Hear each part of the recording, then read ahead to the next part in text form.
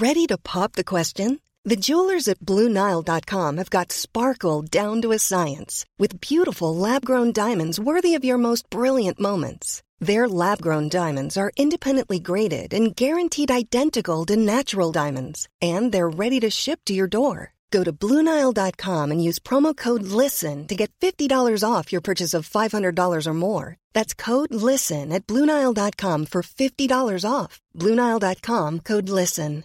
Hiring for your small business? If you're not looking for professionals on LinkedIn, you're looking in the wrong place. That's like looking for your car keys in a fish tank. LinkedIn helps you hire professionals you can't find anywhere else, even those who aren't actively searching for a new job but might be open to the perfect role. In a given month, over 70% of LinkedIn users don't even visit other leading job sites. So start looking in the right place. With LinkedIn, you can hire professionals like a professional. Post your free job on linkedin.com/people today. 156 poäng från ett lag i rekordet i en enskild OS-basketmatch. Det var USA som gjorde det mot Nigeria i OS i London 2012. 1-5-6 som i 15/6/2006 spelades den historiska fotbolls-VM-matchen i Berlin mellan Sverige och Paraguay som Fredrik Ljungberg avgjorde med sitt 1-0-mål. Allra mest minns vi kanske matchen för den enorma svenska supportertåget på Berlins gator.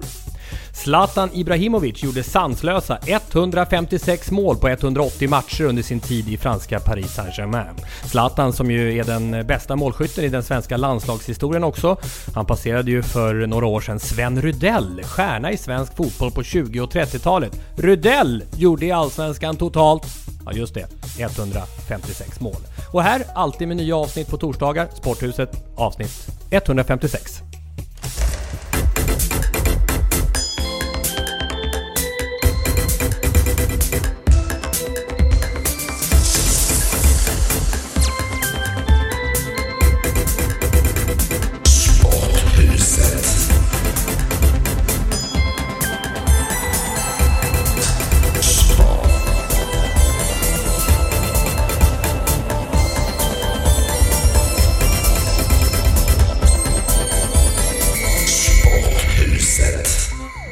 Sporthuset med 3 utav mina favoritexperter. Miro Salar, Thomas Johansson, Sanny Lindström. Du har ju väntat nu i, vad är det? För att vara med på riktigt i Sporthuset. Ja, jag fick ju göra ett inhopp där i 150 var det, va? Eller var det? Ja. Just det. Och det var ju, jag vet inte om det var en succé, men det var, för mig var det väldigt roligt. Ja, och vilket gäng här dessutom. Det är skönt att man måste gå på tryout i det här Sporthuset för att få en möjlighet att vara med. Så att vi hälsar Sanny välkommen. Ja, och ni är som sagt 3 av mina 5 favoritexperter. Vad trevligt att höra. Det är schysst att säga topp 3 ofta. Jag hade när jag var liten hade jag så här, och det är jävligt tveksamt faktiskt, men jag hade så otroligt mycket listor. Ni vet, jag är ju statistikkille. Så jag hade även en kompislista då. Där jag liksom gick fram till så Janne, du gjort en kanonsommar uppe på andra platser. Ganska brutal man då. Det är riktigt där Robinson-upplägg. Och ja, men det som är gemensamt för er, bara skicka en hyllning till Sanny Lindström, Thomas Johansson och Miro Salar, gemensam nämnare, det är att ni säger det ni står för. Ni går inte i någons ledband, ni håller en rak linje, det som är viktigaste hos en expert, och inte liksom populistiskt svänger fram och tillbaka. Ja, då var det sagt. Hur var upptaktsträffen? Vi sitter ju här på Vasateatern. Gissa när den här är byggd, Vasateatern, mitt vid, nära Stockholms central. Den är ju gammal, alltså den är ju otroligt härlig lokal. Men jag kan ingen som helst uppfattning. De andra har gissat, så du kan ju fortfarande vinna. Ja, då är den från 1923. Ja, det var i trakten utav de andra tipsen. 1886. Mm-hmm. Så det är verkligen historisk mark. Och här är alltså Svenska Hockeyligan hållit sin upptaktsträff i samarbete med Simor, kan man väl säga. Björn Oldén och Sanny Lindström har varit konferencierer med Niklas Wikegård som sidekick. Annars är det lite, alltså oavsett vilka som är konferencierare så, det sitter i väggarna på något sätt, så är det för få liksom garv. Det blir för lite uppsluppet. Det händer lite för lite. Jag har ju hållit den här flera gånger också. Det är nästan omöjligt att komma ifrån. Men den som stack ut lite tycker jag är Mats Lusten då, eller? Han är ja, väldigt härlig. Vilken profil. Ja, han var skön faktiskt. Och Peter Andersson tycker jag i Malmö också. De bjuder på sig själv lite. Tycker jag var roliga. Sen var det några som... Tommy Sjödin, han kände märkbart pressad redan nu. Han var nästan taggarna utåt när Björn ställde frågor, som att han tyckte att det var väldigt jobbigt. Nu är det ändå försäsong. Då tycker man ska man vara glad och positiv och så. Men ja, det kom ut här i måndags då att de kanske skulle ändra spelsystem. Och det är Thomas Johansson sitter bredvid mig. Det är kanske, då sticker det lite i hans öron, han som har liksom byggt upp Djurgårdens framgångsrika spelsystem. Jag läste också det här om Brynäs, och det är väl självklart att det blir lite panik i leden. De har ju inte haft resultaten med sig. När man testar någonting nytt så vill man ju att det ska också synas ute på banan. Gör inte det, men samtidigt känns det väl lite, kanske om det nu är så att det är ett kort tålamod på att tro på någonting. För någonstans har de ändå satt under sommaren och ritat upp saker och ting och tänkt att det här kommer att funka. Då måste man ge lite tid, så att det är väl lite tidigt att dra i panikbromsen i Gävle. Antalet fantastiskt, bara 8 stycken faktiskt på 105 minuter och sånt där. Det är otroligt få faktiskt, betydligt färre än en vanlig valdebatt. Ja, men det glädjer dig. Ja, så det var, och du kör ju ingenting sånt, och du kör mycket öppna frågor också, intervju. Jag har aldrig hört någon expert som ställer så mycket bra öppna frågor. Jag har tidigare år, nu har jag gjort den här upptaktsträffen, om det här var 5:e gången. Jag började med dig och Lasse där för några år sedan. Och jag har preppat så mycket frågor. Och så i år faktiskt gjorde jag, kollade igenom förra årets. Och då hade jag preppat frågor, vilket gör att man lyssnar inte på svaren. Ja, just det. Så jag hade faktiskt knappt förberett någon frågor. Jag hade förberett en fråga. En startfråga liksom. Ja, och så sen tänker jag att helt rätt. Då får jag lyssna på svaren, för då blir jag tvungen. Då kollar jag inte ner i papperna. Ja, för jag hörde att du ställde flera sådana här, och vad tänker du då på? När någon sa någonting. Och det är helt rätt. Det är som han Savatski, intervjuguren från Kanada, säger, att du ska vara som en spårhund efter de bästa svaren. Och liksom lyssna och hänga på och spinna vidare. Sporthuset 156. Vi ska titta närmare på tipsen där lite grann. Jag har en fundering kring alla de här topptipsen på Djurgården som jag vill testa på dig och Thomas, som ju var i Djurgården fram till nyligen. Men först Miro, Finnkampen och friidrottssäsongen avslutad. Du kommer direkt från Tammerfors. Världens enda kvarvarande landskamp i friidrott, kan man säga. Hur var det? Jo då, nej men det var ju, framförallt var det ju väldigt dramatiskt tävlingsmässigt. Sista grenen avgjorde, det är väl det, när man la om de där programmen så var det väl det man hade en önskan om. Så att hela den manliga landskampen avgjordes då på 15 meters lopp, där vi var storfavoriter och torskade mot vinnarna. Och det blev förlust då. Medan damerna då, som var då ganska, ska vi säga, ja det var hugget som stucket. De vann ganska enkelt mot de finska tjejerna. Så det blev inte 3 raka dubblar, kan man säga. Du, men alltså inramningsmässigt och så, det var Mats Wennerholm skrev i Aftonbladet, lägg ner skiten. Ja, det fanns bitar i det där jag också hade velat göra det. Och då, det som irriterar mig är ju då att program, alltså det tar 4 timmar att genomföra en finkamp då per dag. Och det måste man göra någonting åt. Det sjuka och det som irriterar mig mest var ju då att man hade då barnstafetter mitt i tävlingen, och sen hade man någonting som man kallar ärevarv, alltså föreningar i närområdet som fick springa ärevarv inne på plan, och det var alltså ett uppehåll på 40 minuter utan en enda gren. Stryk 10 000 meter, det går 30 minuter mitt i programmet på att de rullar 25 varv då. Och att det funkar inte. Kör 2 stycken 2 timmars pass istället så det blir modernt. Du kan inte köra 2 stycken 4 timmars pass. Ändå, Miro och alla andra, 700 000 tittare fredag, 700 000 tittare lördag på SVT. Samma tittarsiffror som valduellen i fredagskväll. Samma tittarsiffror som Kristallen, glammiga Kristallen fredagskväll. Lördag, näst bästa programmet tittarmässigt. Samtidigt som det är lite för lite folk på arenorna. Friidrottens återkommande problem. Alltså stora mästerskap så sitter man ju bänkat, som jag var inne på när jag fick gästspela här för några veckor sedan. Det älskar jag. Och ja, Duplantis här, det var ju kanske det bästa avsnittet jag gjort här i Sporthuset när Mr. Sala där verkligen fick botanisera i stavhoppens charm. Men det är klart, de stora mästerskapen följer man. Men utöver det så är jag ingen slav som tittar på friidrott. Men det verkar som att väldigt många kan tänka sig att se friidrott på tv. Men ganska få skulle komma på idén, jag ska åka och se en tävling på plats. Hur mycket folk var det i Finland? Alltså, Ja, alltså för det första var det ju Tammerfors då. För på 80-talet när jag höll på, då var det ju 50 000 på Olympiastadion. Det var ju fullsatt då. Nu har de tillfälligt flyttat den till Tammerfors. Och stadion tog väl kanske 18-19 000 sådär. Och på fredagen var det kanske inte mer än 5 000. Lördagen var ju bättre, definitivt. Kanske 8-9 000. Så att det är klart att det är för dåligt med publik, det är det ju, absolut. Och sen är det väl det som man är inne på, varför det inte är så där jättestort intresse. Det är klart att Europamästerskapen ställer ju till det. Finland gjorde sitt sämsta EM genom tiderna. Jag tror de hade en 6:e placering som bäst. Det är klart att det drar ju inte folk direkt till arenan. Och anledningen till att det var så pass mycket mer då på lördagen var väl för att det var så tajt så att det blir en kamp. För resultatnivån är ju alldeles för låg. Men ska finkampen läggas ner? Nej, det ska den inte göra, absolut inte. Jag hade väl önskat att det kanske blir lite mer hatiskt.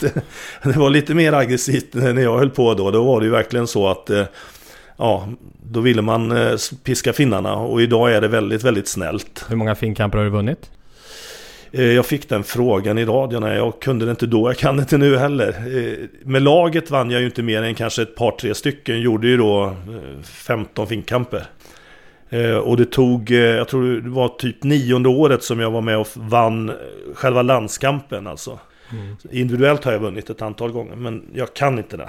Jag vet faktiskt inte. Friidrottslandskamper var ju faktiskt väldigt vanliga under 60-talet. De mötte Sovjetunionen och USA. Men sen på 80-talet när de här internationella friidrottsgalorna kom så ersattes egentligen landskamperna. Men det fanns alltså så att man åkte på turnéer i Europa och mötte andra nationer i flera landskamper. 1970 så åkte Sverige och gjorde en resa till Nordamerika och gjorde 7 stycken landskamper där borta. Men allt det där är egentligen utraderat och det som återstår är klassiska finkampen. Nej, jag fick ihop lite över 40 landskamper totalt och då var det ändå en tid då det fortfarande fanns. Men det var ju, man gjorde ju kanske max 3 landskamper per säsong.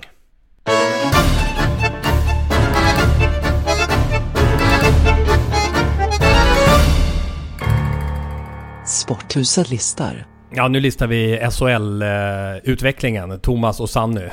Du hade ju redan under sommaren här, så här har hockeyklubbarna värvat inför säsongen, Thomas. Och nu är det ju bara en dryg vecka kvar till säsongstart. Så om du skulle lista en topp 3 på klubbar. Då börjar vi med 3:e plats och jag tycker Skellefteå har lyckats bra. Jag tycker man har hittat framförallt svenska spelare som man har lyckats värva in bra. Backsidan med Granberg, man har fått in Alvarez från Malmö. Jag tror att han kommer gå ganska bra i Skellefteå. Så att jag tycker Skellefteå förtjänar plats nummer 3. Nummer 2 sätter vi Djurgården. Återigen så tycker jag också att Djurgården har verkligen prickat bra med sina spetsspelare som är svenska killar. Man vet vad man får utav dem. Det finns inga tveksamheter. Jag tänker på Dick Axelsson, Jakob Josefsson och även Jakob Lilja. 3 riktigt fina nyförvärv som är topp svenska spelare. Och det tycker jag gör att Djurgården har lyckats bra i sin värvning i förhållande till de som man har tappat och de man då behövde ersätta. Den klubb som har värvat bäst är Färjestad BK. Samma sak där med Färjestad. Jag tycker man har hittat bra spelare i stort sett i alla lagdelar. Man har Svensson i målet. På forwardsidan så har man lyft in Viksten, man har Olofsson. Men man har verkligen hittat, man har tagit Linus Johansson från Djurgården och så. Jag tycker de har lyckats enormt bra på värvningsfronten den här sommaren.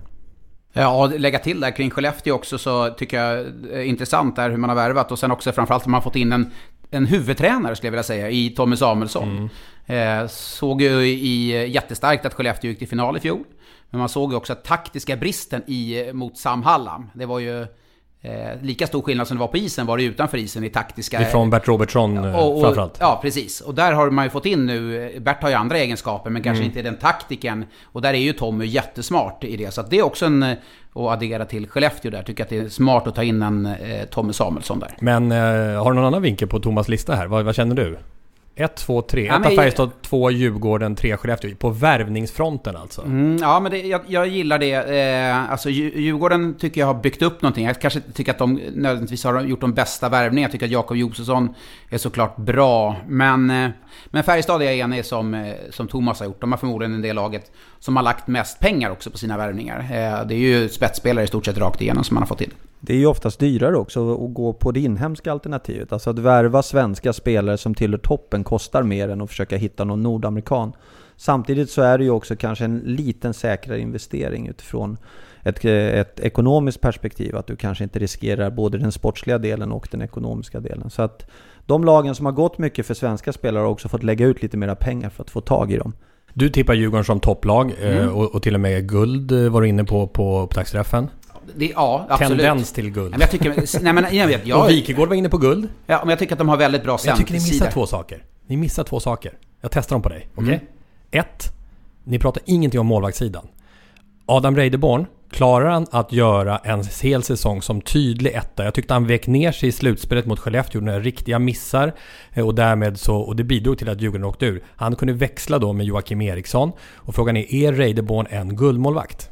Ja, Thomas känner väl till honom bättre. Jag tycker det. Jag tycker att han är det. Jag är ruggigt imponerad av Adam. Alltså, jag vet inte hur många gånger... Men inte i slutspelet i fjol, va? Inte semifinalserien mot Skellefteå. Jag kommer ihåg de spelade ut Skellefteå och så släppte han en bild. Djurgården hade inget kvar i tanken. Alltså, det gått tungt på vissa spelare. Både Enqvist och Bork var borta. Så att, jag tror att Adam håller definitivt. Men det är den frågeställningen man har. Håller Andreas Enqvist och Jakob Josefsson? 2 centrar som är ändå 1-2, alltså kanske topp 3 centrar i hela serien. Kanske Johan Ryno är den enda som skulle kunna blanda sig in i den titeln som bästa center. Men jag måste ta min målvaktsgrej på det. Ja, nej, men jag förstår att den är befogad. Det är det orosmomentet jag också har. I det här fallet så ska han klara av att stå kanske 40 matcher. Och leverera den typen av spel som han gjorde förra året. Förra året så han träna ordentligt emellan. Han förbereda sig för att de delade ganska mycket 50-50 på det. Jag vet att Adam gillade det upplägget. Han tyckte det var skönt att kunna koppla bort och verkligen få fokusera på träning. I år kommer det inte bli riktigt den typen av upplägg för honom, utan han kommer kanske stå 3-4 matcher på raken, vila en, stå 3-4, vila någon hela tiden. Kommer inte kunna hinna träna på samma sätt. Så att, jag tycker också att den frågan är befogad, absolut. Om det är någon som vet hur viktigt det är att ha en målvakt som fungerar, så är det ni i Karlskrona, Miro. Nu är ni i Hockeyallsvenskan och en av anledningarna till det är väl att det har varit ganska struligt på målvaktssidan. Ni fick ju ta in Johan Holmqvist och in tillbaka till Holmqvist, ut med Holmqvist, tillbaka till Holmqvist, in med Holmqvist igen. Nu är han 40 år, nu är han 42, nu är han 45 år. Ja, men det har ju varit också lite grann av andra skäl då, för att han är en sån personlighet som kanske kan lyfta de andra grabbarna. Han är en som gjuten liksom för att var kapten, kan man säga. Nu fick han ju inte det uppdraget, eller det kan man väl knappast ha som målvakt, men i omklädningsrummet så fungerar han ju fantastiskt bra. Så fick jag det ordet sagt också. Det är bara ett. Det man ska komma ihåg är ju att den här problematiken är ju inte, Djurgården är ju inte ensam om den här problematiken. Det finns en tveksamhet kanske kring Skellefteås målvakter. Målvakten är ju en sån otroligt viktig position för att lagets framgång. Jag vet Ortio, han var ju magisk för Skellefteå, framförallt i slutspelet. Det var ju något helt galet. Kvartsfinalrundan där som de vann, det var ju Ortio som vann den åt dem. Så att, men nästa grej då med anledningen till att vi tar upp Djurgården här, dels har ju Thomas en del insyn, men sen är det också att det är som en lite spektakulär utmanare. De har inte varit med upp i toppen så länge, haft problem, var ju Hockeyallsvenskan för ett antal år sedan ju. Men det är just om vad du tror, Sanny, om den här röda tråden då, apropå Thomas som sitter här bredvid. Thomas hade ju hand om den röda tråden i Djurgården. Sen gjorde man en omstrukturering där Thomas inte skulle få samma roll, vilket gjorde att du valde att inte fortsätta i den nya rollen.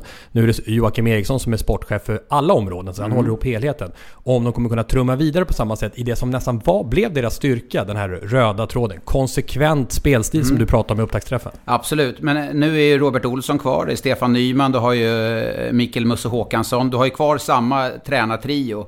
Så på så sätt tror jag, även om Tjomme har gjort ett jättebra jobb, så tror jag ändå att du har den där tränartrion, och där Robert Olsson tog ju dit för att dels det han hade gjort för Frölunda som assisterande tränare, och den här kombinationen med det spelsystemet som Thomas har styrt upp. Så att jag varit förvånad när jag läste om det här att Thomas inte skulle vara kvar. För jag tyckte att det var en optimal lösning. Fler klubbar borde ha den lösningen, tycker jag. Att man ska istället bredda verksamheten. Och nu vet inte jag om och kring och hit och dit. Men man tycker att nu när de här nya tv-pengarna, det vet jag att Thomas pratade om i tidigare avsnitt, att det finns inte så många bra spelare att få tag i. Marknaden är densamma med spelare. Organisationerna måste bredda sig. Scouter, alltså fler sportchefer, alltså du har någon person som har hand om liksom bron mellan juniorerna och A-laget, alltså ännu större och bättre organisationer. Det kommer göra dem starkare på sikt. Så därför, med det sagt, så blev jag förvånad när Thomas nu sitter heltid i Sporthuset i Djurgården. Även om det är kul att höra hans röst varje torsdag. Ja. Men å andra sidan kan man säga då kanske om man sätter ett system, jag vet inte vad ni säger Thomas, men om man sätter ett system tillräckligt tydligt så kanske det som du är inne på kan sitta i. Jag tänker på Östersund pratade vi om nyligen i fotbollen, de har väldigt tydligt spelat. Nu försvann Graham Potter och alla trodde nu rasar det direkt för han höll ihop spelsystemet. Men nu har de förlorat några matcher på sistone, men det är som att de har kunnat rulla vidare ändå. Ja, jag tror jag är övertygad om att det grundfundamentet som är byggt i Djurgården, det kommer sitta kvar den här säsongen som kommer. Men för varje år som går så finns det en risk att man sladdar ut och sladdar bort för att man börjar göra kanske andra saker än att hålla fokus på det man behöver göra och utveckla det man behöver göra. Jag säger inte att det kommer att bli så, men det finns en viss risk och det tror jag även är med ett sånt lag som Östersund. Jag tycker man har sett det på Skellefteå. Nu har Skellefteå ändå levererat finalplats, men spelmässigt över en säsong så har Skellefteås spel förflyttat sig. Det är inte samma spel som när Lasse Johansson stod där med fanan där de befinner sig idag. Och det som jag tycker också att klubbarna, det vet jag Thomas, du har pratat mycket om tidigare, men att någonstans ska klubben äga ett spelsätt. Att i det här, spelar du i Djurgården eller Linköping, hur ska Linköping spela förresten? Tommy Jonsson kommer dit istället för Dan Tarn. Det känns ju som att, hur ska de spela? Det är liksom inte Linköping som äger ett spelsätt. Det var någon som, var det eller Björn, Örebro till exempel. Det var Björn som frågade om det, eller var det du på upptaktsträffen just det där? Ja, precis. Och där han gav lite svävande svar där, Tommy. Det kanske är svårt att sätta specifikt hur man vill spela. Men Karlskrona till exempel, där, men hur ska vi spela? Och så kom man upp då och skulle spela som man gjorde i Hockeyallsvenskan. Och så fick man ändra, andra året så var man tog defensiv och då hade man framgång med det. Men över tid så måste du ha ett spelsystem. Så här ska Djurgården spela. Och så ska man hela tiden finjustera det. Eller Färjestad, vilken lag det nu är. Det som förvånar mig lite grann, det är ju vi håller ju på att tjabbla lite om siffror och SHL kommer ju använda ännu mer av de här avancerade siffrorna i år. Men det som jag är så förundrad över, och jag kan fortfarande inte förstå det är att om man vet vilka siffror som är framgångsrika, varför i helvete har man ett spel som inte jobbar emot att få framgångsrika siffror? Men alla vill väl ha, alltså det där, jag älskar de här underliggande statistiken, men man måste ju också anpassa sig lite efter spelarmaterialet man har. Jag får liksom inte riktigt ihop det här. Jag tycker klubbarna är alldeles för dåliga på att verkligen ha den här tydliga planen. Alla vet ju hur siffrorna ser ut. Om vi går tillbaka och tittar på alla siffror de senaste 10 åren så kommer vi se samma mönster på de lagen som har vunnit och varit framgångsrika. Och vi kommer se samma mönster på de lagen som ramlar ur SHL. Och då undrar jag så här, varför är man inte mera noggrann som klubbdirektör när man anställer tränare? Varför är man inte mera nyfiken som tränare att utveckla sig själv så man vet att man har en spelfilosofi som siffermässigt, nu pratar jag bara siffermässigt, är framgångsrik? Du säger som Billy Bean sa, coachen som det handlar om i filmen Moneyball. You don't put a team together with a computer, Billy. No? No. Baseball isn't just numbers. It's not science. If it was, then anybody could do what we're doing, but they can't because they don't know what we know. They don't have our experience and they don't have our intuition. Now, there are intangibles that only baseball people understand. You're discounting what scouts have done for 150 years, even yourself? Adapt or die. Den filmen, jag vet inte om du har sett Moneyball, vi har varit inne på den tidigare, som handlar om alltså, statistik, sannolikhetslära över tid. När man i Oakland Athletics då, i den baseballklubben, när det var den här kampen mellan gamla ledare som sa att baseball är känsla, det är känsla. Och Billy Bean och company då sa nej, allt går att bevisa med statistik. Jag hade ju exakt en sån match faktiskt häromdagen då i Europa League-kvalet när Malmö FF mötte Midtjylland. För de här Midtjylland, de är helt extrema då. De har ju en ägare som också äger den brittiska klubben Brentford som går helt och hållet på statistik. Och han har ju då köpt i fotboll då specialistroller. En som kastar långt inkast, som är perfekt på inlägg och de gör 50% av sina mål på fasta situationer. Allting uträknat in i minsta detalj. Men Jens Fjällström då, som brukar vara i Sporthuset, han har ju gnuggat med det där då i veckor och suttit och tittat på hur de har gjort. Och Malmö lyckades. De har en grupp som bara jobbar med fasta situationer. De har 5 stycken scouter, en särskild avdelning i London bara för värvningar då. Mm. Ja, det är ju resurser, men jag har fått frågan några gånger så här, men kan man bygga liksom ett spelsystem på siffror? Ja, men det är klart att du kan bygga ett spelsystem. Du måste ju veta vad i spelet måste du göra för att du ska kunna jobba mot bra siffror. Och det enda du vet är att om vi har de här siffrorna så kommer du vara framgångsrik på lång sikt. För mig är det rätt lätt att dra kopplingar till fysen då. Jag menar, det är ju så här att om du vet då att den här kursen stämmer och att du bär in pucken över blålinjen och du har snabba forwards som kan göra det, då kommer ju det ge resultat på sikt. Så där är ju, det håller jag med om. Men låt säga då att vi har tröga spelare, alltså som är långsamma. Det är ganska enkelt att se vilka som är skridskoskickliga. Och det är klart att ska man ha ett sån spelstil då, så måste man ju ändå ha rätt typ av spelare. Det går inte att komma ifrån det. Jag ska inte nämna namn, men ja, det kan jag väl göra i och för sig. Men jag menar, jo, men gör det. Kolan säger jag liksom, det är inte världens snabbaste. Kolan, han är i Leksand nu eller? Mattias Karlsson. Ja, han är i Leksand nu, ja. Ja, då får de kämpa på med hans skridskor. Ja, nej, men han är ju inte, och man slet arslet av sig för att få honom snabbare, va? Men tyvärr så... Vad gjorde du i gymmet där för att få den på kolan? Ja, han investerade till med ett par spikskor för att försöka sätta fart på grillarna, men han gillar att köra gråzonsträning, så att det var väl det som var, tycker jag, hans stora problem då. För att det går faktiskt att lära en gammal hund sitta. Det går att utveckla fysen även när man är i den åldern, men då måste ju spelaren vara jäkligt på hugget själv. Sen kan man ju prata, alltså visst, siffror och fys och allting, men alltså från Karlskrona i fjol, jag menar, när det börjar sippra ut i tidningarna att de inte har fått pensionspengar, alltså det blir så mycket störningsmoment. Jag vet exakt det var så i Timrå. Du kan prata siffror, ta med tusan, hur mycket som helst, spelsystem och så, men när det börjar bli de friktionerna i laget, oron och sånt, alltså det var bara en dammlucka öppna, så Karlskrona bara pang rakt ut. De spelade ju inte, till slut spelar man inte för laget, man spelar för sig själv. Och min syn, Miro får gärna säga emot mig i det här fallet, men Karlskrona kändes som en oproffsig organisation. Som de var över tid för oproffsiga för att kunna etablera sig i SHL. Och det... Så är det ju definitivt. Jag håller fullständigt med dig. Organisationen måste ju bli mycket, mycket bättre, och därför är det ju så här då att många som kanske lyssnar på det här nu blir besvikna om det är några Karlskroniter som gör det, men vi har ju inte några ambitioner av att vara topplag i år och försöka ta oss upp så snabbt som möjligt i SHL, utan vi måste ju bygga det här på sikt sätt. Och ska vi försöka vara lite snälla mot oss själva, så var det ju så att vi gick ju upp alldeles för tidigt. Vi var ju inte redo för att gå upp i SHL, definitivt inte. Och det har snarare varit ett bekymmer. Och nu sitter ni med en hall på 5500 då, som det är Jörgen Lindgrens fel. Eller? Ja, visst. Det är ju helt hopplöst. Det är åt helvete. Ja, det har ju, jag menar, och det är samma sak när där har vi pratat publikkris i Karlskrona. Herregud. Jag menar, hade vi haft den gamla hallen kvar, vi snittar ju mer än den tog. Även i SHL, trots att vi var slagpåse, så vi hade väl ett snitt någonstans runt 3,6 nu då, och den gamla hallen tog 3,4 då, och då hade vi ju inte, jag menar, den fyllde vi ju inte heller alltid. Men om vi ska ta det med arenakraven, bara när vi ändå kom in på det nu, så tycker jag så här, ska man ha den typen av arenakrav, att ni måste bygga en arena som är så här stor, det kan du nästan bara göra om du har en stängd liga. För har du inte en stängd liga så är det alldeles för brutalt för det laget som åker ut. Nej, det är hopplöst. Eller? Nej, men vi kommer ihåg, vi hade Jörgen Lindgren i studion där i samband med att det skulle... Jag menar, om Rögle tycker att de har 4000, det är det de har på matcherna, då får de väl ha en arena. Varför ska man ha en arena på 5000? Sen har jag och Mike Helber då diskuterat det här, hållbart över tid och hit och dit. Absolut, men Tingsryd till exempel, som gick bra för några år sedan, de ska inte kunna sätta käppar i hjulet från ambitioner att gå upp. Det är som min hjärtans klubb Huddinge. Det finns ju krav i Hockeyallsvenskan också. Då var det så här. Men då får man bygga över en plan över sikt för att kunna bygga upp hallen. Hur ska du kunna locka sponsorer i Hockeyallsvenskan och säga, ja, om 10 år har vi lyckats bygga om hallen här, och då har vi ambitioner att gå upp. Men häng gärna med på den här resan på 10 år. Vi ska harva runt lite här.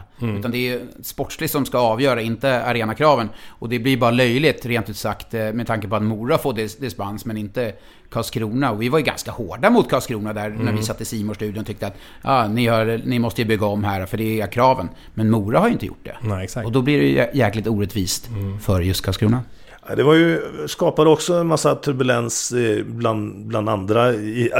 Alltså hemma i Karlskrona så var det ju ett jäkla liv då, för att man ansåg att kommunens pengar skulle användas till något bättre än att bygga ut en ishall.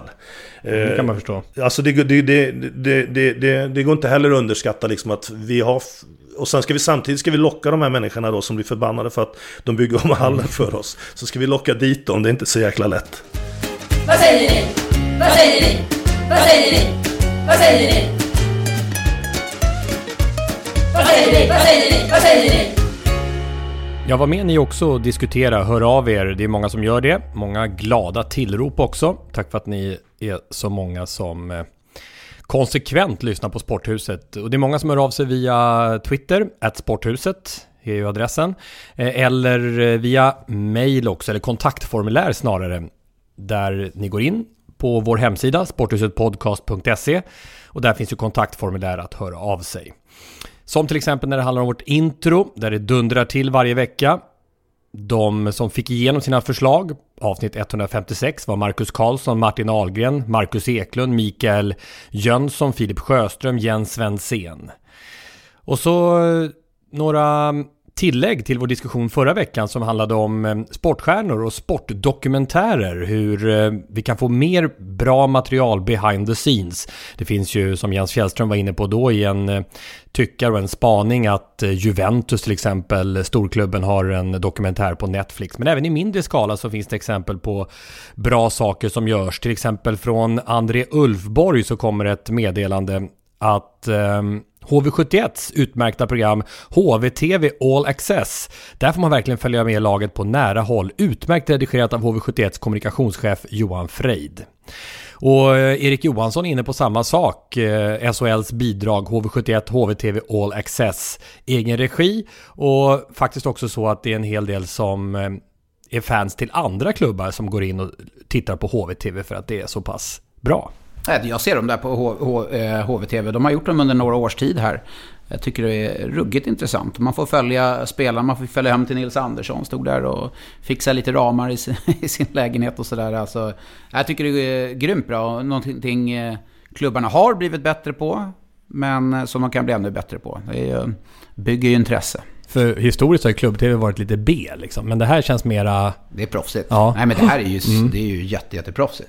Allting handlar ju också om att få in bra folk som är duktiga på det här. Det är ju, jag kan ju förstå klubbarna, det har ju inte lagt speciellt mycket pengar på den här delen i föreningen eller organisationen tidigare, men med sociala medier och allting som kommer och att man ser att det finns en möjlighet till att sprida sitt varumärke och sitt intresse kring sitt lag, så är det klart att det också krävs bra och kunniga människor som ser till att det blir en bra produkt och levererar ut till fans. Så att jag tycker det är ett otroligt bra initiativ och roligt att se de här klippen som de lägger ut. Örebro får plus också, alltså Örebro i fotboll. ÖSK har ett väldigt intimt innehåll på YouTube, hälsar Linus Larsson. Det är kanske inte alltid så välproducerat, men tack vare Erik Värlegårds nära relation till spelare och ledare så blir det avslappnat. Så, och jag har sett lite av ÖSK också, det är också spännande. Men sen innan vi släpper ishockeyn, en fråga också om det här med domarna. Sanne, ni hade uppe det på upptaktsträffen. Jag var inne på det tidigare, att det är en drevig tid vi lever i. Det är mycket drev. Jag hade uppe det här med Meraf Bata som i princip är knäckt nu för att hon har blivit så hårt ansatt då, med anledning av att hon har varit administrativa problem kring hennes vistelserapportering. Gick stenhårt åt henne. Det kommer ut precis nu att väldigt många medier som får backa lite grann när det gäller MeToo-rapporteringen där det var drevigt. Ulf Rönnmark som inte har gjort det så bra tydligen som domarbas. Han har kraftfull kritik ifrån domarna. Och han har tagit en timeout och det är väl så att allt inte har gått riktigt bra där. Men så blir det så brutalt. Och du skrev om det först. Det blir så brutalt på ett personligt plan. Ja, men alltså det man får skilja på, det är sak och person. Ja. Alltid. Om Thomas var sportchef i Djurgården och det var Marcus Ljung gjorde en dålig match, då är det liksom, alltså det är inte personen man går åt, utan då säger man att den här prestationen var inte tillräckligt bra. Här är ju mot Ulf Rönnmark som person, alltså läser man det där brevet från domarna så är det är Ulf Rönnmark som person. Vilket gör att drevet drar ju igång. Och då är det ju såklart att med sociala medier går ju jäkligt snabbt. Men jag tycker att det här, det är ju ett SHL som ska, det är de har tillsatt Ulf Rönnmark. Jag vet inte om ärlighetens namn om Ulf Rönnmark verkligen ville ha det här jobbet. Alltså jag har ingen aning hur spelet har gått bakom där. Uppenbarligen finns ju inte förtroendet från domarna, och det är ju högst beklagligt när det är så nära in på säsongen. I bästa av världar hade man ju velat att det skulle skötas internt, men det kanske inte fanns, det var kanske en sista utväg då. De kanske inte har lyssnat på dem. Och jag tycker att SHL måste ta åt sig en rejäl skopa skit av det här, för att det är för dåligt. Man måste ju värna om domarna. Och jag skrev också i bloggen här, om ni som läser bloggen. Jag lyfte in ett namn som skulle bli ny domarchef. Vi såg det. Ja, Thomas Johansson. Ja, nej, men jag tycker att det är samma sak där. Vi pratar om sportchef. Ja. Alltså du måste ju ha en sportchef för domarna. Domarna är ju ett lag. De är individualister. Du har ju liksom kanske, vad är de, 15-20 huvuddomare då? och så har du 20 linjemän, jag vet inte exakta siffran. Och alla är på något sätt, alla vill göra den sista matchen. Det är inte ett lag på det sättet. Nej. Så de är säkert svårcoachade. Då är jag inne på att du måste ha mer än en person. Och Uffe Rönnmark skulle kunna vara som har hand om regelfrågor och sådana saker. Men nu lyfter jag fram Thomas som ett annat namn. Thomas hade kommit med unik statistik på domare. Nej, men alltså, du ser, du har ju dömt 34 offside i vänstervinkel, så du är borta från slutspelet. Nej, men Thomas är ju en intensiv. Han lämnar ju inget åt slumpen liksom. Och det har han ju varit väldigt noggrann här med i Djurgården. Så jag tror att du måste ha en domarchef eller någon som följer upp dem. Och det behöver inte nödvändigtvis vara en som har varit domare själv, men gärna som har spelat eller varit ledare på högsta nivå som vet vad som krävs. Så att jag tycker SHL, nu har man ju fått det här berömda TV-avtalet. Är det någonstans man ska lägga pengar, så är det väl trots allt på domarna. Vad får domarna för utveckling, chans till utveckling? Vi pratar om spelare. Jag menar, kolla i en klubb nu. Ja, du har en målvaktstränare, du har en backtränare, du har en forwardstränare, du har en huvudtränare, och du har säkert en mental coach där också. Och sen har du en fystränare, ja, och säkert någon dietist. Alltså det finns ju så mycket folk runt spelarna. Men vad finns det runt domarna förutom Uffe Rönnmark? Och en domare är ju alltid själv, förutom de han dömer med. Men han sitter i bilen hem själv och bearbetar sin match själv. Han har ju aldrig ett lag att gömma sig bakom. Någonting sånt. Jag tycker domarna måste ha mycket, mycket mer stöttning. Du borde ha varit med och kärtbomba domarna förra veckan ju. Det hade varit riktigt bra. Och utan domare, som du skrev, utan domare. Ingen match. Exakt. Och innan du får fortsätta, Thomas, ska jag bara säga det att sluta bara jaga människor på sociala medier och så här. Ulf Rönnmark kan inte funka så bra som det här, men sluta attackera honom som att han är liksom, att han är paria. Samma sak med Meraf Bata, samma med Daniel Kindberg i Östersund och så där. Låt det vara, ta det lugnt, lugna ner klimatet lite grann. Jag orkar inte mer det drevklimatet alltså. Nu fortsätter. Har inte du Twitter, du följer inte politiken eller något där. Det är bra tryck där ute nu. Nej, men det jag också tänker på just det som Sanny är inne på, det här med men vem coachar Rönnmark också? Han kommer in, han är ny i sin roll. Han kanske aldrig haft det, eller han har aldrig haft den typen av befattning. Vem stöttar honom och hjälper honom i att utveckla sitt ledarskap och sådär. Så att det finns ju, det fallerar ju kanske på många plan, inte bara kanske med Ulf Rönnmark och den kritiken som domarna framfört till honom. Så att även han behöver ju kanske ha stöttning och hjälp i sin roll som domarchef.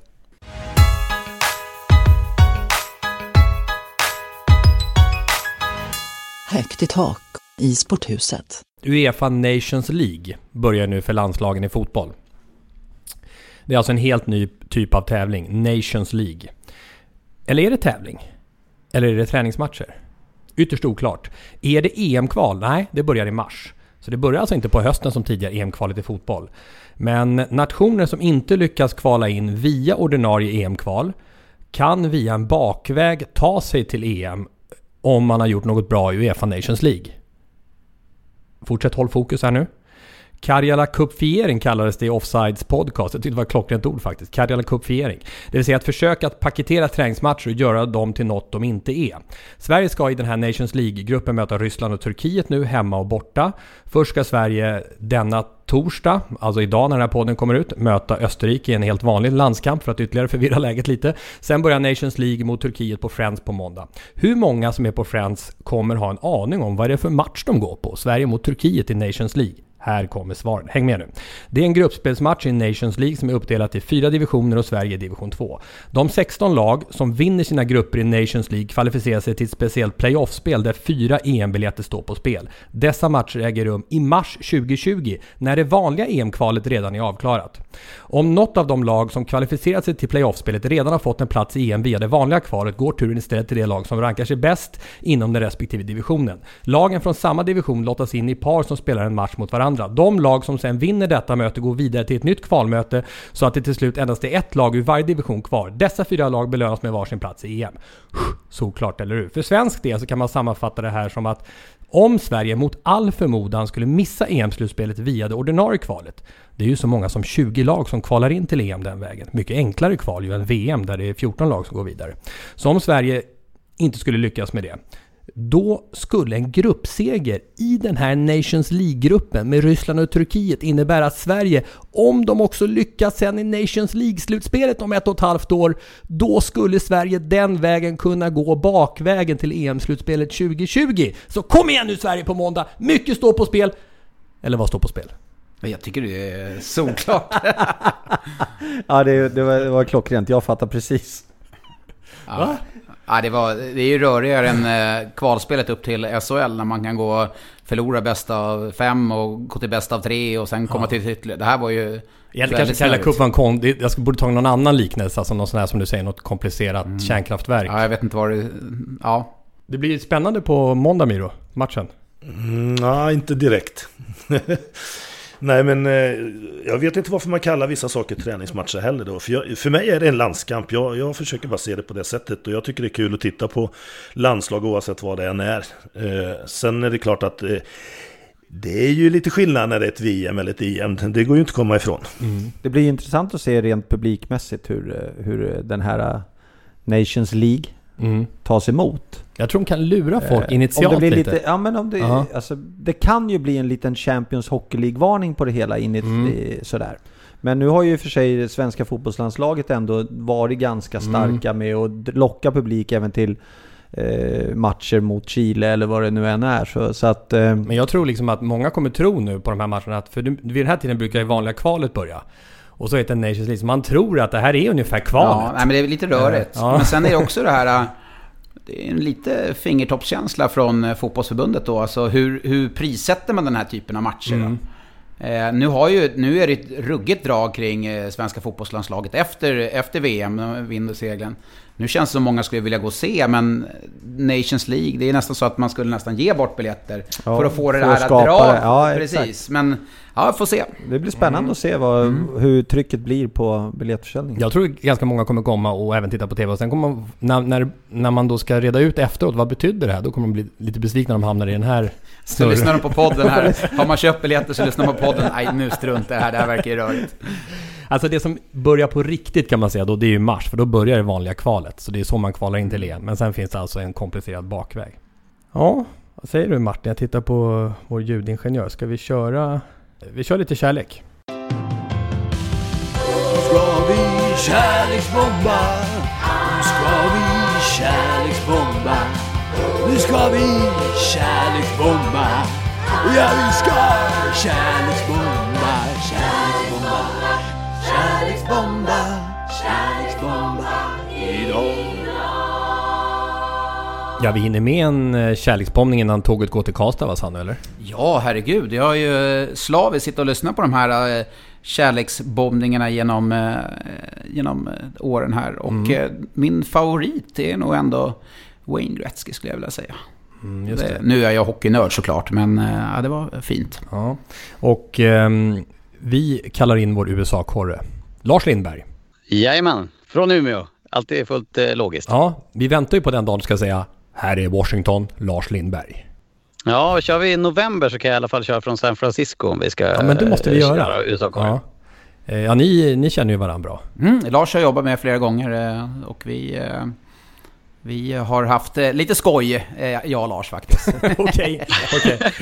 Ja, vi lämnar det. Simor för er båda. Sanny som hockeyexpert och Lars Lindberg som kommentator. Och med ett speciellt öga för amerikansk idrott. Och i det här fallet så drog vi ju kärleksbombarlappen Tom Brady.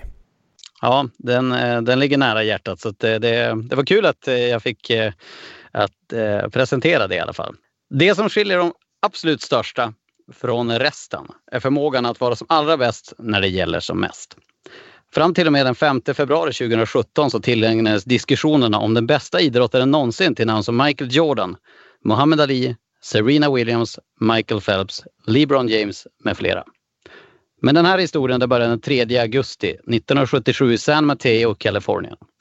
Då föddes Thomas Edward Patrick Brady Jr. Under uppväxten i San Francisco satt han tillsammans med sina föräldrar både i tv-soffan och på läktaren och följde barndomsidolen Joe Montana i San Francisco 49ers. Montana var allt som Tom ville vara och ett frö såddes till en dröm om framtiden. I unga år var han en stor talang i både baseball och amerikansk fotboll. Men redan på high school kunde historien ha tagit en annan väg. Brady var nära att avsluta sin quarterback-karriär och enda anledningen till att han fortsatte att spela i high school var för att den ordinarie quarterbacken slutade spela, vilket gav honom chansen att leda sitt lag. Brady gjorde sig ett namn. Han blev känd som The Comeback Kid. Men trots att han visade upp en stor talang var det få lag som visade intresse för University of Michigans Tom Brady. När det var dags för NFL-draften 2000 hade bara ett enda lag i NFL hört av sig. Vi lyssnade till hur scouting-rapporten lät om Tom Brady inför draften. This is the draft report on you. Basically it goes poor build, skinny, lacks great physical stature and strength, lacks mobility and ability to avoid the rush, lacks a really strong arm, can't drive the ball downfield, does not throw a really tight spiral. System type player who can get exposed if forced to add lift and gets knocked down easily. 6 andra quarterbacks valdes före Brady i draften. Men med det 199:e valet i den näst sista rundan av draften valde New England Patriots Tom Brady. Så här sa lagets ägare Robert Kraft om sitt första möte med sin nya spelare. This skinny beanpole of a young man walked over to me and said, "Hi, Mr. Kraft. I want to introduce myself. I'm Tom Brady." I said, "I know who you are. You're our 6th-round draft choice." And I always remember he looked me like a laser eye to eye and he said, "That's right. And I'm the best decision this organization has ever made." Brady har spelat i 8 Super Bowls. En mer oförglömlig än den andra. Men ingenting slår 2017. Atlanta Falcons dominerade den första halvan av finalen och ledde med 28-3 med mindre än 20 minuter kvar att spela. Ett omöjligt läge för alla, men inte för Tom Brady.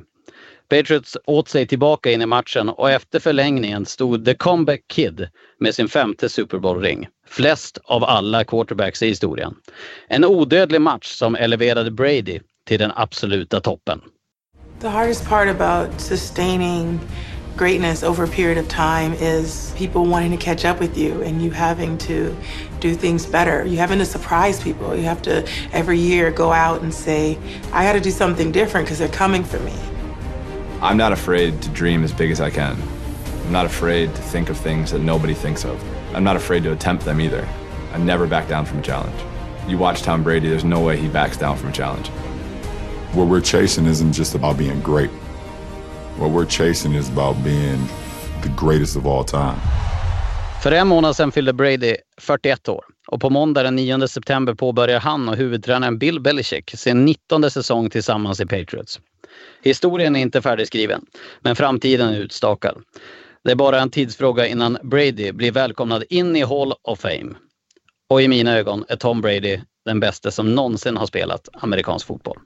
'Cause I'm a comeback kid. Don't know what bad things happen, but they did. I don't think I deserve the hurt I get, but I'm made for it. It's not the end, no it's not the end. I'm a comeback kid. Down for a minute, I'll get up again. Looks like I'm breaking, but it's just a bend. It's not over yet, 'cause in the end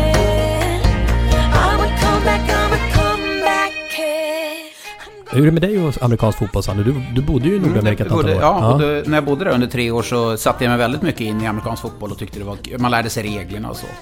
Och det jag insåg var ju så mycket taktik bakom. Alltså det är ingenting händer av en slump, och Thomas pratar gärna om det här med Corsi. De där siffrorna som finns där borta i amerikansk fotboll och hur man läser varandra, det är ju... Ja, det är ett rävspel utan dess like, så att jag tycker det är jättekul med amerikansk fotboll, men jag sitter inte vaken på nätterna och kollar som Lars uppenbarligen gör. Jag valde ju nu, jag hörde ju hela ett uppsnack inför det här avsnittet. Det finns ju en del konflikter också kring Tom Brady. Jag var inne på att vi till och med ska börja snudda vid fulpåsen. Eller olyckspåsen.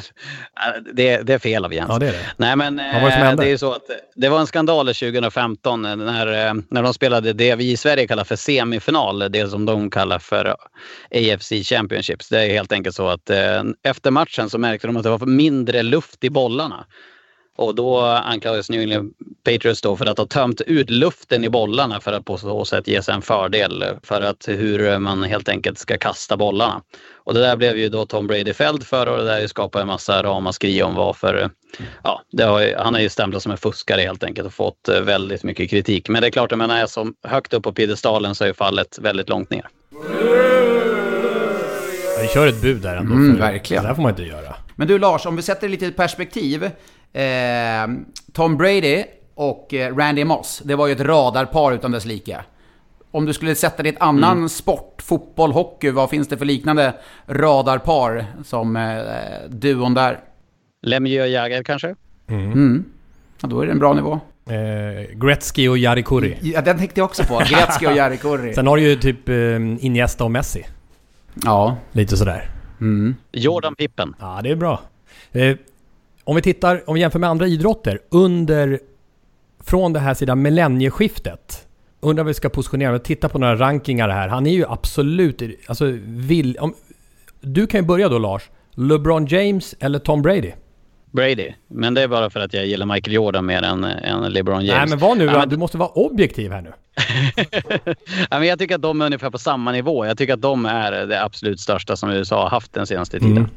De som möjligen slår dessa då, om man kikar på minst tillbaka, möjligen Cristiano Ronaldo och Leo Messi. De har ju ägt fotbollsvärlden. Men nummer 1. Phelps. Nummer 1.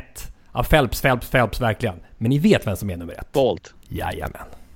Ingen slår Bolt. Häftigt med Tom Brady. Hur ser framtiden ut för honom?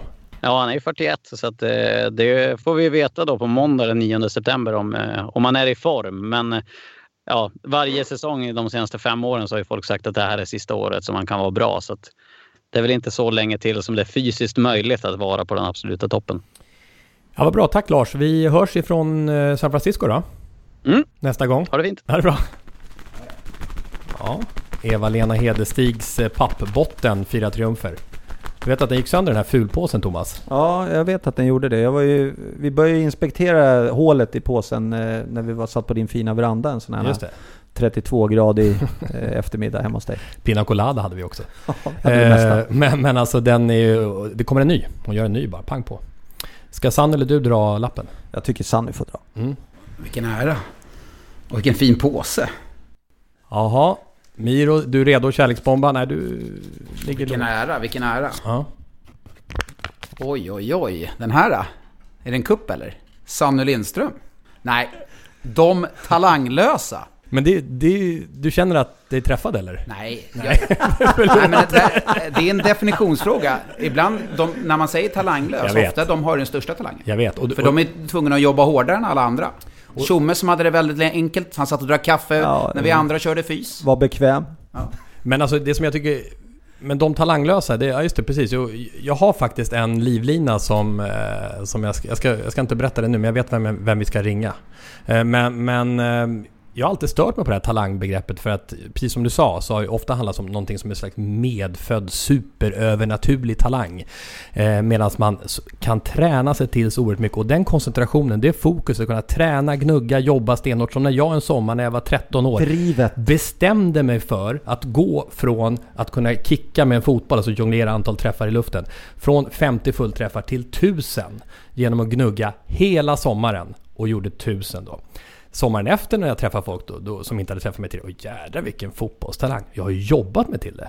Det är fokuset där, eller hur? Så jag vet inte riktigt. Nej, det är ju ganska... Det är en av de viktigaste talangerna i alla fall när man tittar på inom ishockeyn, som jag och Sanny verkar mycket inom, så är det ju drivet. Alltså att hela tiden ha drivet till att orka träna, orka tävla, så att drivet är en enorm viktig del i talangen. Kanske inte alltid den mest begåvade klubbtekniken eller den mest begåvade skridskåkningen eller det mest begåvade spelsinnet så, utan att man har drivet. Tänk hur många spelare man har stött på nu genom, alltså uppväxt genom åren, och jag hade allt, alltså jag hade allt, men jag orkade inte träna. Så kan man inte säga. Och det är det som är talang. Exakt. Var du en talang, Miro? Nej, det kan jag inte påstå. Jo, det är det du var. Nej. Du var ju stenhård i psyket. Du hade ett superpsyke. Du älskade att springa när det var rak motvind, när det regnade småspik. Det var ju så när det var dåligt väder, riktigt dåligt friidrottsväder. Då har du berättat, Miro. Då tittade du ut på morgonen och sa: yes, det här är min dag. För alla andra kommer vika ner sig. Jo, men den talangen kanske jag hade. Men för mig är talangbegreppet talang, vet du, för mig det är Björn Borg, Ingmar Stenmark, Börje Salming. Alltså de här riktigt superstora, va? De har gjort både jobbet, de har medfödd talang.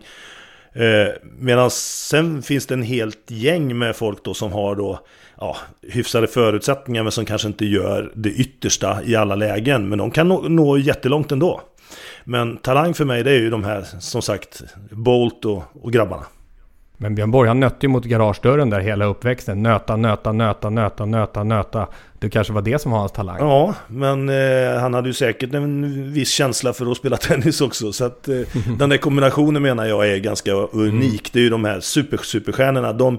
De kan vi kalla talanger. Övriga har nog antingen jobbat sig till det. En del har haft en ganska enkel resa för att nå bra långt och sådär. Men talang för mig, det är de där superstjärnorna. 3 toppexperter, tack för att ni var med idag. Peter Rönnqvist och Jens Fjällström får kämpa för att komma in på topp 3 i framtiden på min hemliga lista. Den är inte så hemlig längre. Ja, kul att få vara med, på riktigt. Och som sagt, tar han jobbet tror du? Som domarsportchef? Ja. Jag hoppas det. Det står i kärnorna. Utan domare? Ingen match. Exakt. Vi ses, eller hörs, nästa vecka. Hej då. Hej. Hej.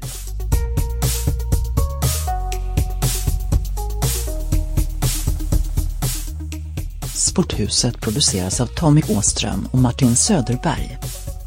På webben sporthusetpodcast.se. Jinglar gjorda av sånggruppen Sonora, Patrik Åman och Jonas Jonasson. Hörs nästa vecka, Jippi.